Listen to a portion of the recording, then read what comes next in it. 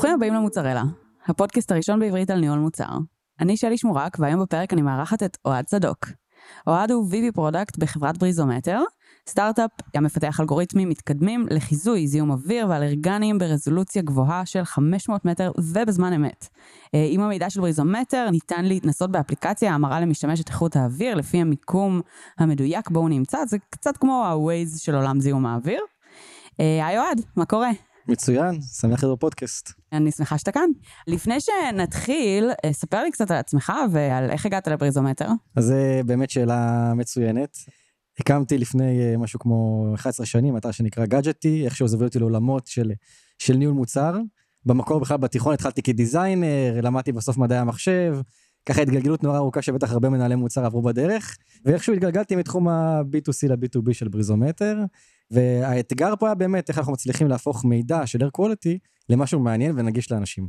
אז אני מכיר את אחד המייסדים, זיו לאוטמן, שהקים את החברה יחד עם מיל פישר ורן קורבר, שרן קורבר הוא המנכ"ל. זיו לאוטמן היה חבר של חבר, ונוצרה גם חברות מאוד קרובה, הוא סיפר לי אז על איזשהו רעיון שהם עובדים עליו, חברה שרוצה לנתח זיהום אוויר בכל העולם, ורוצה לעשות אפליקציה. בשנות לפני 6 שנים, משהו כזה, אפליקציות זה היה עסי, כולם רצו אפליקציה, מהר מאוד אמרתם חברים, זה לא אפליקציה, זה API, כאילו אין לכם מה ללכת לכיוון הזה בכלל. עוד כמה משקיעים אמרו את זה אחרי זה, באמת החברה שינתה את פניה, ואז פה התחילה לפחות האתגר האישי שלי, של אחד שלא בא בכלל מעולמות האלה, אני מעולם ה-B2C הרבה שנים, פתאום לעבור ל-B2B, אז זה באמת מה שרציתי להפוך את החברה, למשהו מידע נגיש ואטרקטיבי למשתמשים. מגניב. בוא נדבר באמת קצת על בריזומטר, כשאני קצת יותר באמת אבין מה זה אומר, ומה זה אומר על המוצר בעצם שנוצר פה, כי כבר הזכרת את ה-API, כן. שהוא בעצם המוצר העיקרי, המוצר הוא דאטה? כן, המוצר שלנו זה מוצר דאטה. למעשה אנחנו מנגישים את הדאטה דרך API, יש הרבה דרכים להנגיש דאטה, אנחנו בחרנו כ-API כדבר הנכון ביותר לנו. בסוף זה אמור לעבור אינטגרציה במוצרים של חברות אחרות, זה למה אנחנו באמת B2B. יש לנו גם אפליקציית B2C, שמשתמשים, כמו שאמרת בהתחלה, יכולים להתנסות במידע ישירות, בלי חוזה או תשלום לבריזומטר, זה דבר שפשוט קיים ונגיש, זה חלק מהמישן של החברה, ומה שזה אומר על המוצר, זה אומר שבאמת אנחנו צריכים להתמקד באיך לוקחים את המידע הזה שנוצר על ידי המון אלגוריתמים, ובסוף לעשות אותו נורא אטרקטיבי ולהנגיש אותו לאנשים בצורה פשוטה. אוקיי, ואיך הופכים בעצם מידע ל-Engagement? כן, אז זה באמת היה פה הטריק האמיתי. העולם של Air Quality, עד שבריזומטר באמת התחילה, איכות אוויר או זיהום אוויר, נוצר מהרבה סיבות, משהו נורא מפוזר ברחבי הרשת. היו לפני 6 שנים שהתחלנו משהו כזה, הגופים הממשלתיים, כמו משרד הגנת הסביבה, הציגו באמת המידע שנמדד מהתחנות. אבל היית מקבלת ממש ריכוזים ב-PPB, PPM, כל מיני יחידות מדידה כאלו, שלי וכנראה לך לא אומרים יותר מדי. כנראה שלא. אני בחברה כבר 6 שנים ועדיין זה לא אומר לי יותר מדי. ואנחנו באמת רצינו למצוא מה הדרכים הנכונות ביותר לעשות את המידע הזה Engaging. אז הדרך האינטואיטיבית ביותר עבורנו הייתה מפת החום שלנו. אנחנו מייצרים מפות חום לאיכות אוויר ולאלרגנים, למוצר שמכונה פולן, שבאמצעות המפות החום האלה אתה יכול בסקלת צבעים בין אדום לירוק, אדום זה הכי פחות טוב, ירוק זה איכות האוויר הכי טובה, להראות באמת מה איכות האוויר בכל מקום בעולם ברזולוציה מאוד גבוהה. ואנשים יכולים ממש ללחוץ במפה ולראות את איכות האוויר בכל מקום, ובאמת ללמוד יותר על מה קורה סביבם. אלמנט נוסף שעושים זה באמת המלצות בריאותיות. אז חוץ מזה שיש לנו סקור של איכות האוויר, בריזומטר AQI זה נקרא, Air Quality Index, זה שהוא סקור אחד שמבטא את מצב איכות האוויר הנוכחית, יכולה מאוד מהר להסתכל ולהבין מה זה אומר. יש גם המלצה בריאותית שאומרת לך, מה באמת את אמורה לעשות, או ממה צריכה להתגונן, נכון לעכשיו, בהתאם לאיכות האוויר.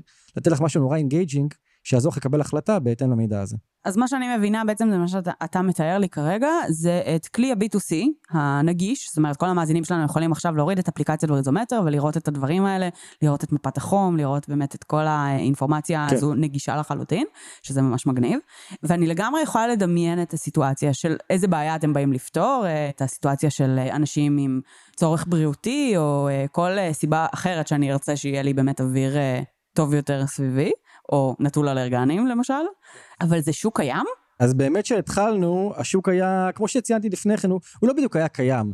יש לנו את אסיה, באמת סין, שכבר כמה עשרות שנים, נושא זיהום האוויר שם הוא נורא פופולרי ובמודעות, אנשים מכירים חלק מהמזהמים, עוקבים אחריהם.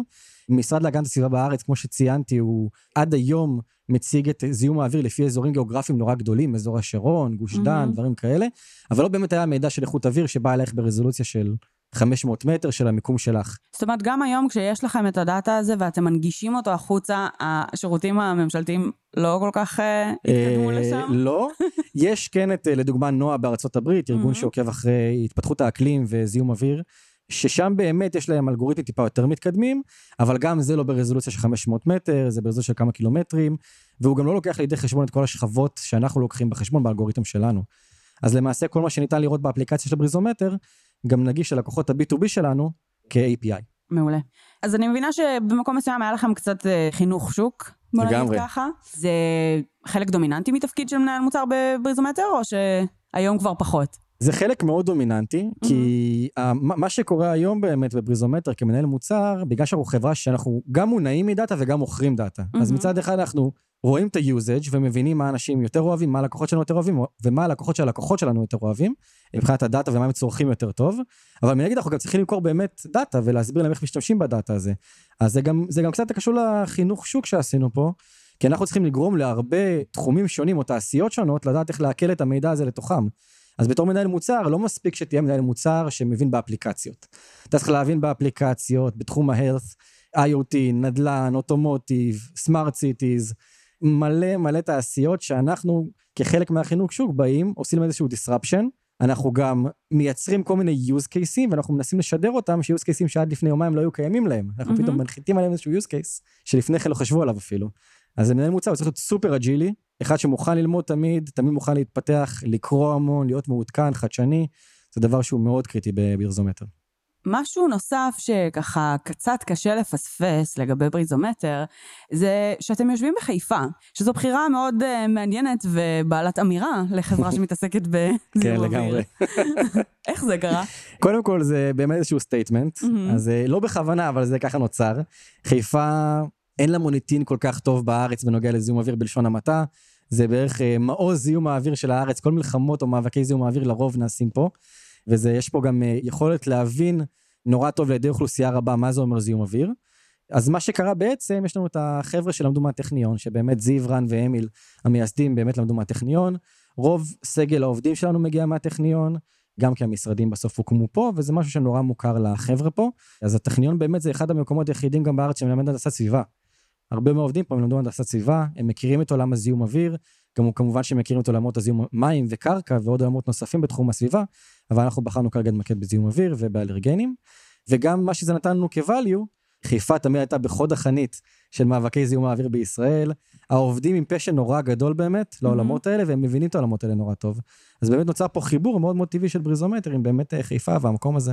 בעצם גם הזכרת את זה עכשיו, יש לכם פה איזשהו חיבור נורא נורא עמוק עם האקדמיה גם, זאת אומרת עם אנשים שהם בוגרים אקדמיים, חוקרים, דיברת על הטכניון, זה משהו שהוא משמעותי במוצר, בחברה, באופן שבו אתם עובדים? זה מאוד משמעותי, אז באמת ציינתי את הטכניון לא סתם, זה באמת אחד הגופים האקדמיים היחידים בארץ שמלמדים הנדסת סביבה, והרבה מהעובדים מגיעים מעולמות של הנדסת סביבה, יש לנו שני חוקרים פה, דוקטור גבריאל אדלר, שהיא ה-Chief Scientist שלנו, ודוקטור אמיר פסטר, שהוא באמת אחראי אצלנו לכל התחום של האלרגנים, הוא גם מגיע מעולם ה-environmental, שניהם באמת עוזרים לנו פה לעשות מחקר, שהוא באמת חוד החנית של המחקר בעולם, של עולמות האיכות אוויר והאלרגנים, והעבודה בשיתוף פעולה הייתה מצליחה באמת להביא דברים שהיו באקדמיה עד היום, ובאמת היו בהרבה מקרים בחדרים נורא סגורים, דיברו עליהם נורא בפורומים מצומצמים, אנחנו צריכים להביא את הטכנולוגיות האלה ואת הפיתוחים האלה, לקהל מאוד מאוד רחב ומאוד מאוד מהר. עם זאת, אבל בעצם תהליכים אקדמיים הם הרבה יותר איטיים, אז איך זה משפיע גם בעצם על עבודה של מנהל מוצר, לעבוד עם עבודה אקדמית? כן, זה באמת דבר שהיה אתגר תקופה ארוכה, אבל אני רק חשוב להדגיש שאנחנו עובדים מאוד מאוד מהר, במיוחד בשביל האקדמיה, אנחנו טסים. אין ספק. אז אנחנו עובדים מאוד מהר, ובאמת האתגר הגדול זה להצליח להבין כמה שיותר טוב את הצרכים של הלקוח, של המשתמש שלו, לפעמים גם את המשתמש שלנו, אבל בעיקר את המשתמש של הלקוח, להבין איזה דברים ייתנו לו הכי הרבה אימפקט והכי הרבה משמעות, כמה שיותר מהר. אז לדוגמה, אם אני עכשיו נכנס לאזור גיאוגרפי חדש, או לתחום חדש, לדוגמה, נכנסנו לאלרגנים, כמו שציינתי כבר כמה פעמים, ויש לנו את כל העולם לפנינו. אנחנו עכשיו יודעים איזה שוק ללכת אליו, איזה אוכלוסייה לטרגט שם. אז לדוגמה, אנחנו גילינו בעקבות מחקר ובעקבות פידבק מהלקוחות, שברזיל זה עולם שנורא מעניין אותם שם, זה תחום האלרגנים. וואלה. דווקא ברזיל, אין לי שום קשר, לא ידעתי, לא שיערתי אפילו בהתחלה, וזה צורך שנוצר מהלקוחות. זה שלב אחד. שלב שני, אתה בודק, אוקיי, אם יצא אלגוריתמים שאני יכול לפתח, כמה אוכלוסייה אני מכסה. ואז אתה אומר, אוקיי, אם אני הולך על האזור המזרחי של ברזיל, איפה שהערים הגדולות בהרבה מקרים, אז אני יכול לעשות אותו, שזה בערך 70-80% מהאוכלוסייה, ולהביא תוך כמה שבועות, value ברזולוציה מאוד מאוד גבוהה, שלפני כן לא היה להם משהו אפילו קרוב לזה. וואו. אז זה באמת האתגר של איך לעשות תהליכים שאמורים איטיים, נורא נורא מהירים. כמובן שיש הרבה אתגרים בדרך, הרבה דברים מחקריים שצריך לבצע, אבל באמת מנהל המוצר צריך לבוא ולהיכנס לקרביים של תחום שבהרבה מקרים לא מוכר לו, הוא חדש לגמרי עבורו.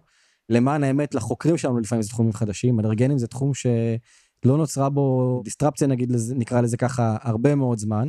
אז באמת צריך להיכנס ממש לקרביים ולהבין מה קורה בעולמות האלה, מה החידושים בהם. זה ממש מעניין, אני יוצא לי לדבר עם כל מיני מנהלי מוצר שמתעסקים במוצרים שקשורים לדאטה, והרבה פעמים הם מדברים על יצירה של הפרדה מסוימת, מבעצם הצורך הדאטאי לבין המוצר. זאת אומרת, לייצר איזושהי, או מין חוויית וויזרד אוף עוז כזו, איזה מין חוויה שבה אתה כבר מתכנן את הפיצ'ר לפני שיש לך כבר את האלגוריתם. זה אפשרי בכלל במוצר כזה? לפעמים זה אפשרי. יש מקרים שאנחנו באמת באים כפרודקט, ואנחנו יוזמים פיצ'רים חדשים, אבל תמיד זה נתון תחת, נקרא לזה, המגבלות של הדאטה שזמין לנו באותו רגע. יהיה לנו נורא קשה לבוא כפרודקט ולהגיד, אני עכשיו רוצה אלרגנים בטיואן, למה? כי בא לי, או לא משנה איזה סיבה, או לפעמים אפילו איזה דאטה אומר את זה, כי צריך לעבור תהליך נורא ארוך בשביל זה. ואנחנו בניגוד למקומות אחרים, שאולי מתעסקים עם דאטה בצורה של, אני עכשיו צריך לכוון ולראות אם יש value במוצר שלי, אצלנו דאטה זה גם לראות אם יש value, אבל גם בנוסף דאטה שאני צריך בסוף למכור או לשווק אותו. ויותר מזה חשוב שבאמת הלקוחות שלי, החברות, יטמיעו את הדאטה הזה במוצרים שלהם. וזה באמת החלק המאתגר ביותר, איך אני יוצא את הדאטה הזה שהם יוכלו להטמיע אותו. אז מבחינתך אתה כן רואה אתכם בעצם כחברה אג'ילית, למרות העיסוק הכל כך צמוד עם האקדמיה ועם מחקרים? כן, אנחנו מאוד מאוד אג'ילים. זה דבר שאנחנו עבדנו עליו הרבה שנים כדי להגיע למצב הזה. באמת בהתחלה, שהתחלנו כחברה, כסטארט-אפ יותר צעיר, באמת ההתקדמות הייתה בהרבה מקרים איטית, כי אתה צריך לעשות, בוא נגיד, יש לו את הסיפור שהוא נורא יפה, שאת ישראל לקח לנו כמעט שנה להשיק אותה, את ישראל בארקולטי, ארצות הברית לקחה עוד חצי שנה, ואז כבר הגענו לקצב שאנחנו מוסיפים מדינה כל יומיים. זה באמת האג'ילות שאנחנו מגיעים אליה. עכשיו זה אולי לא בהכרח תמיד אג'ילות פיתוחית, אבל זה כן אג'ילות תיעדופית, או אג'ילות טריטוריאלית, או כל מיני דברים כאלה שאני יכול כן נורא מהר להחליט, ותמיד אני צריך לדאוג כמנהל מוצר, שהרודמפ שלי הוא לא איזשהו לגאסי שנגרר איתי הרבה זמן, אני מניח שהרבה מנהלי מוצר חווים את זה, פיתוחים מרבעון ראשון, עוברים לשני, לפעמים נגרים לשלישי, ואתה כזה מכוח האנרציה מתקדם, פה אתה צריכים מאוד אנזון, ותמיד להבין שאתה מבזבז זמן של אנשים שעוסקים באמת מחקר נורא מעמיק, ואתה לא רוצה שהם ישקיעו עכשיו עוד חודשים קדימה. כי אז הוא לא יהיה רלוונטי. בקלות הוא יכול להיות לא רלוונטי. אוקיי, מגניב. אז כמו שבאמת ציינו, הלב של המוצר פה הוא באמת הדאטה. אז מה זה באמת לדעתך אומר להיות מנהל מוצר, שהמוצר עצמו, הביזנס שלו מבוסס על דאטה? אני אתחיל מזה שזה מאוד מאתגר. אני יכול לדעת כמה אתגרים היו לי לאורך הדרך בריזומטר. כמו שאמרתי, אנחנו חברה מאוד מולטי-דיסציפלינרית. אתה לא יכול לבוא ולעסוק בתחום אחד ספציפי ולהתמחות בו אך ורק. זה עדיין סטארט-אפ, אנחנו עדיין בשלב שכולם עושים הכל, וצריך גם לדעת להיות מספיק אג'ילים כדי לבוא וללמוד תחומים נוספים שבעולם המוצר. יש לך איזשהו פער מסוים מזה שאתה לא מוכר פה איזה UI או שירות, זה לא שלקוח בא ועושה sign up ומתחיל לקבל איזשהו ערך. אתה צריך ממש לבוא ללקוח, להגיד לו, אוקיי, אתה לקוח בדומיין של לדוגמה אוטומוטיב, בוא תראה איך אני לוקח את המידע שלי, מביא לך ערך אמיתי ללקוחות שלך בעולמות האוטומוטיב. זה אומר להכין מוקאפים, להכין use cases, לשכנע אותם, לטוס אליהם ולדבר איתם הרבה פעמים. וזה באמת אתגר מאוד מאוד גדול, שאם אתה לא מעודכן תמיד, ואתה לא חי את התחומים האלה, וזה הרבה תעשיות שצריך לחיות אותם בו זמנית, יהיה לך מאוד מאוד קשה לזכות להצלחה משמעותית פה. ואתה חושב שזה שונה מהותית בעצם? זאת אומרת, אני מסכימה איתך שבאמת יש פה שוני התנהלותי, אבל בסופו של דבר, כמו שאתה מתאר לי, זה נשמע שיש מוצר, מתכננים פיצ'ר, הולכים, מוכרים את זה, אם זה לסטייק הולדרים במוצר B2C, או ללקוחות במוצר B2B. האם העבודה מהותית שונה בין מנהל מוצר, שהביזנס שלו הוא דאטה, לבין מנהל מוצר שהוא לא? אצלנו בטוח כן. נכון, כי גם יש לכם את שני הצדדים. כן, יש לנו גם שני הצדדים, שנראה שיש לך קצת לדבר על זה. אז למה זה בטוח כן? אז קודם כל, יש לנו באמת מוצר אחד מרכזי, שזה באמת ה-API של Air Quality, יש לנו גם את ה-API של האלרגנים, ו-API של שריפות, שזה גם עוד איזשהו מוצר שאנחנו מוכרים, אבל זה מוצר אחד שצריך באמת להבין אותו קודם כל טוב, את המוצר הזה ואת העולמות שלו, אבל אתה גם צריך להבין עוד הרבה תחומים אחרים ברמה גבוהה. זה מוצר אחד, המון use cases. זה use cases שלפעמים קשה קצת להתאקלם אליהם. בריזומטר היום יש לנו לקוחות מעולמות הקוסמטיקה אפילו. אני אישית אין לי הבנה בעולמות הקוסמטיקה, דרכתי מדי פעם בסופר פארם, אבל לא יותר מזה. בטח שלא באוטומוטיב, אני תמיד אהבתי רכבים, אבל לא ברמה שאני יודע איך רכב עובד.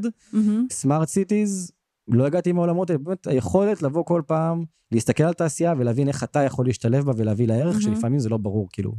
אני הכי אוהב את הדוגמה של הקוסמטיקה, שזה באמת היה הכי הפתעה גדולה בשבילי בכל ההיסטוריה של בריזומטר. כן.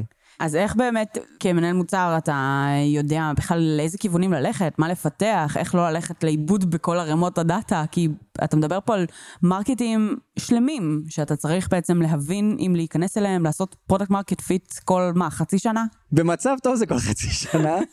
אנחנו תמיד בוחנים איפה אנחנו עומדים, זה דבר שלא נגמר, קודם כל זה, יש לי את הדעות האישיות שלי לגבי הדבר הזה, פרודקט מרקט פיט, אני לא מאמין שסטארט-אפים מגיעים לזה כל כך מהר, זה לוקח הרבה זמן, אנחנו בתחום ה-air quality כן הגענו לאיזה משהו שאנחנו מאמינים שהוא קרוב לשם, אבל גם לנו יש הרבה אתגרים, וכמו שבטח ניסית לרמוז, זה פוקוס בסוף. אז החלטנו להתפקס באמת על air quality, להתפקס על אלרגנים, להתפקס על שריפות, ולהתפקס על התעשיות השונות. יש לנו כמובן טירים שונים שאנחנו מאמינים שיותר קלנו לכבוש אותם, לדוגמה IoT ומתארי אוויר, יש לנו לקוחות מאוד מאוד גדולים בתחומים האלה, וזה גם נראה הכי obvious. אוטומוטיב לא נראה לנו בהתחלה, אז פחות יעדפנו את זה, אבל ככל שעבר הזמן, פתאום אוטומוטיב טס בתיעדוף למעלה, כי פתאום זה נהיה יותר ויותר חשוב, יותר ויותר מעניין, לקוחות פתאום התחילו לצוץ, הזדמנויות התחילו לצוץ. אז זה באמת אתגר נורא גדול שאנחנו חווים אותו, ופוקוס זה דבר חשוב בכל חברה. וגם אנחנו שם, ואנחנו באמת הצלחנו ליצור איזה שהם קיטים כאלה, איזשהו תהליכים מסוימים, שאנחנו אומרים, אוקיי, אני עכשיו מגיע לעולם הנדל"ן, זה מה שאני יודע להציע בו, אני מכין את המוקפים, מכין את היוזקיסים, מנסה לתפור כמה שיותר איזשהו מצגת ואיזשהו מסר לעולמות האלה, ולהמשיך הלאה לעולם הבא. כי לא תמיד אתה יודע באמת כמה value תוצאים מכל עולם, לפעמים זה רק גישושים קטנים שמתחילים, ופתאום מתחיל שטף נורא גדול, ולפעמים זה גישושים קטנים שלא יוצא מהם כלום, שזה גם קורה הרבה. אז זה מעניין אותי גם מאוד במובן של בעצם מנהלי המוצר שאתם מגייסים, כי זה נשמע שאתם לא באמת יכולים לגייס מנהל מוצר שיש לו domain knowledge, גם כי המוצר שלכם הוא לא משהו שיש יותר מדי מתחרים, וכנראה שלאף אחד אין domain knowledge, וגם כי יש פה כל כך הרבה כיוונים לנסות ומרקטים פוטנציאליים שצריך לבחון, שנראה שזה לא כל כך הדרך שלכם באמת לבחון מועמדים. מה זה דורש בעצם ממנהלי המוצר אצלכם לדעת, כשאתם באמת מנסים לגייס מנהל מוצר לתחום כזה, לביזנס כזה? אז אנחנו לרוב מתמקדים במנהלי מוצר שהם מגיעים מרקע של עולמות הדאטה, שהם יודעים דאטה, אנחנו כל כך מתמקדים בזה. אני לא אעשה מודעה דרושים ל-air quality data product manager, אני לא אקבל אפילו אפליקיישן אחד כנראה. כנראה שלא. אבל בדאטה כן יש הרבה, ויש הרבה מנהלי מוצר מאוד איכותיים בארץ. נכון. וזה דבר שנורא באמת חשוב לנו להביא באמת A-player, אז אנחנו דוגלים בזה בחברה, דבר שאנחנו רודפים אחריו הרבה זמן, ואנחנו מבינים שבאמת לא מגיעים מסגמנטים רבים כל כך הרבה מקרים, לרוב אנשים מגיעים מעבודה, 2, 3 שהם עשו לפני כן, ולא פתאום קשת עולמות כל כך רחב כמו שאנחנו עוסקים בו, אבל זה באמת אחד הדברים שאני יכול להגיד עם מנהלי מוצר, שבאמת אלה שיהיו אג'ילים ויוכלו לעשות את זה מספיק טוב את הסוויץ' הזה, ויש הרבה חפיפות, אבל גם הרבה באמת צריך לבוא עם ראש פתוח, ובאמת ללמוד, אתה לא יכול לבוא ולא להתעדכן, או לא להישאר מעודכן ולהישאר בעמדה שלך של התחום שאתה מאמין בו, אתה צריך נורא לבוא להתפתח, ומי שמגיע לבריזומטר באמת יתפתח בעולמות האלה, אתה אולי מתחיל כדאטה פרודקט מנג'ר, אבל אתה יכול לסיים כאוטומוטיב פרודקט מנג'ר, כאילו זה הסקאלה הרחבה שמגיעה פה. יש לי כמה עניינים שבאמת מאוד מעניינים אותי בהקשר של הדאטה. איך אתם, בצורה שלכם, איך שאתם עובדים, מודדים את האיכות של הדאטה? כי אתם משתמשים פה גם באלגוריתמים ודברים שהם חדשניים, שאין לכם הרבה יותר מדי למה להשוות, וגם, זאת אומרת, הרים של דאטה?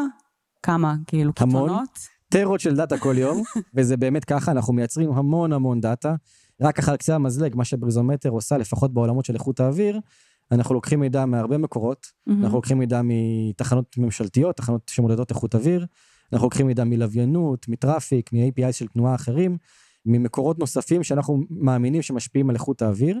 יש לנו סט של אלגוריתמים, חלקם לפרדיקציה, חלקם לדיספרציה, שבסוף יודעים לקחת את כל המידע הזה ולאחל אותו לאיזושהי תמונה רציפה של 500 מטר של איכות האוויר, ובסוף את כל זה צריך למדוד איכשהו את רמת האיכות שלו, כמו שציינת.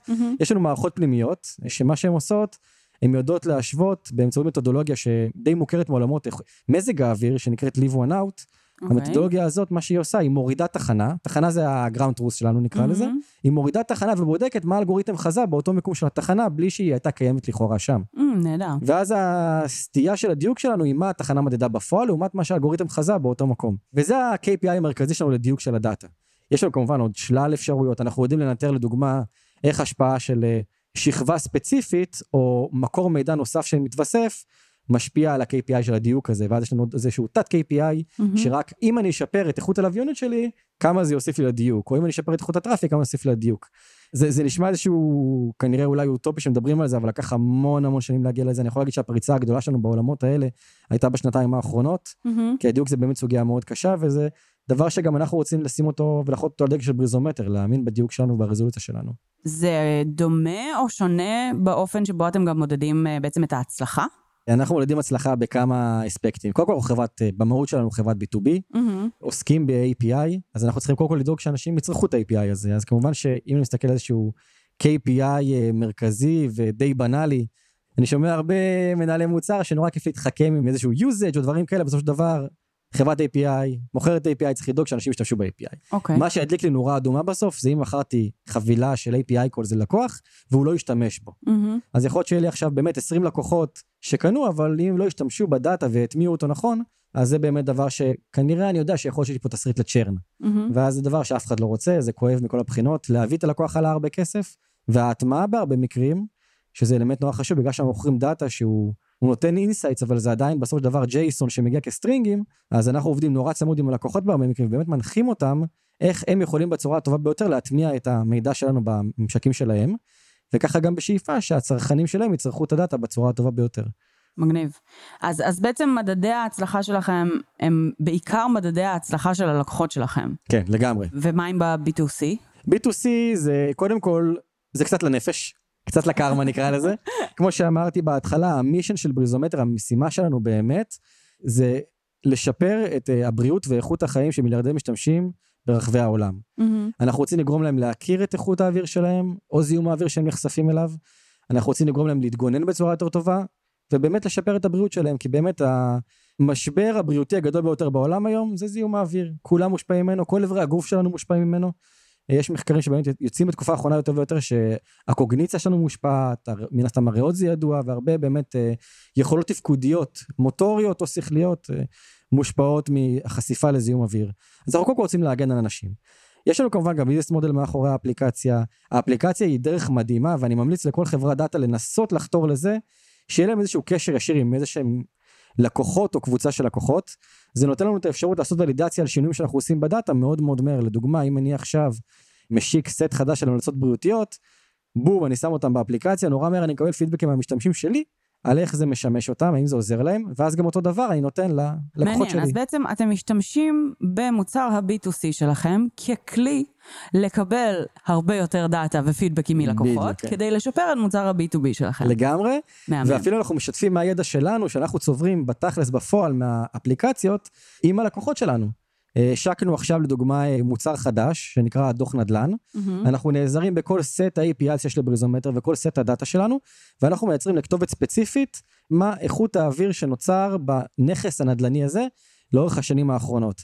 עכשיו באות אליי חברות מעולמות הנדל"ן, אני אומר, תראו כמה למדתי פה, עשיתי כבר לנדינג פייג' וכבר מכרתי את הדוח הזה, ודיברתי עם סוכני נדל"ן, ואני כבר יודע המון דברים מהעולמות האלה, עכשיו אתם רוצים להשתמש בזה גם? בבקשה, יש לי את כל הדאטה הזה, ואז אני כבר מגיע לעולמות שזה לא רק סיילס או ביזדב, אני כבר על תחום הקונסולטינג, אני כבר מתחיל לייעץ להם באמת מה השימוש הנכון, מה ההטמעה הנכונה, ומה לקוחות באמת אוהבים. מהמם.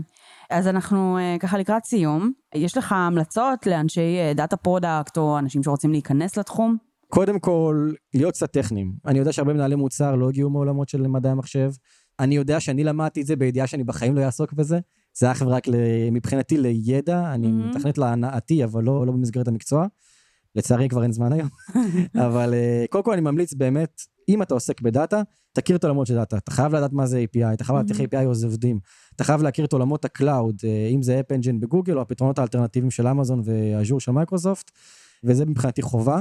ואם אתה לא יודע, יש הרבה מקורות ידע מדהימים, אני חולה על יוטיוב, אני צופה ביוטיוב כל יום, ואפילו כנראה קרוב לשעתיים, יש איפה ללמוד דאטה. מצד שני, מה עושים עם הדאטה הזה, זה האלמנט השני, ולהכיר מה עושים עם דאטה, זה גם לא פחות חשוב, מלהכיר איך משתמשים בו.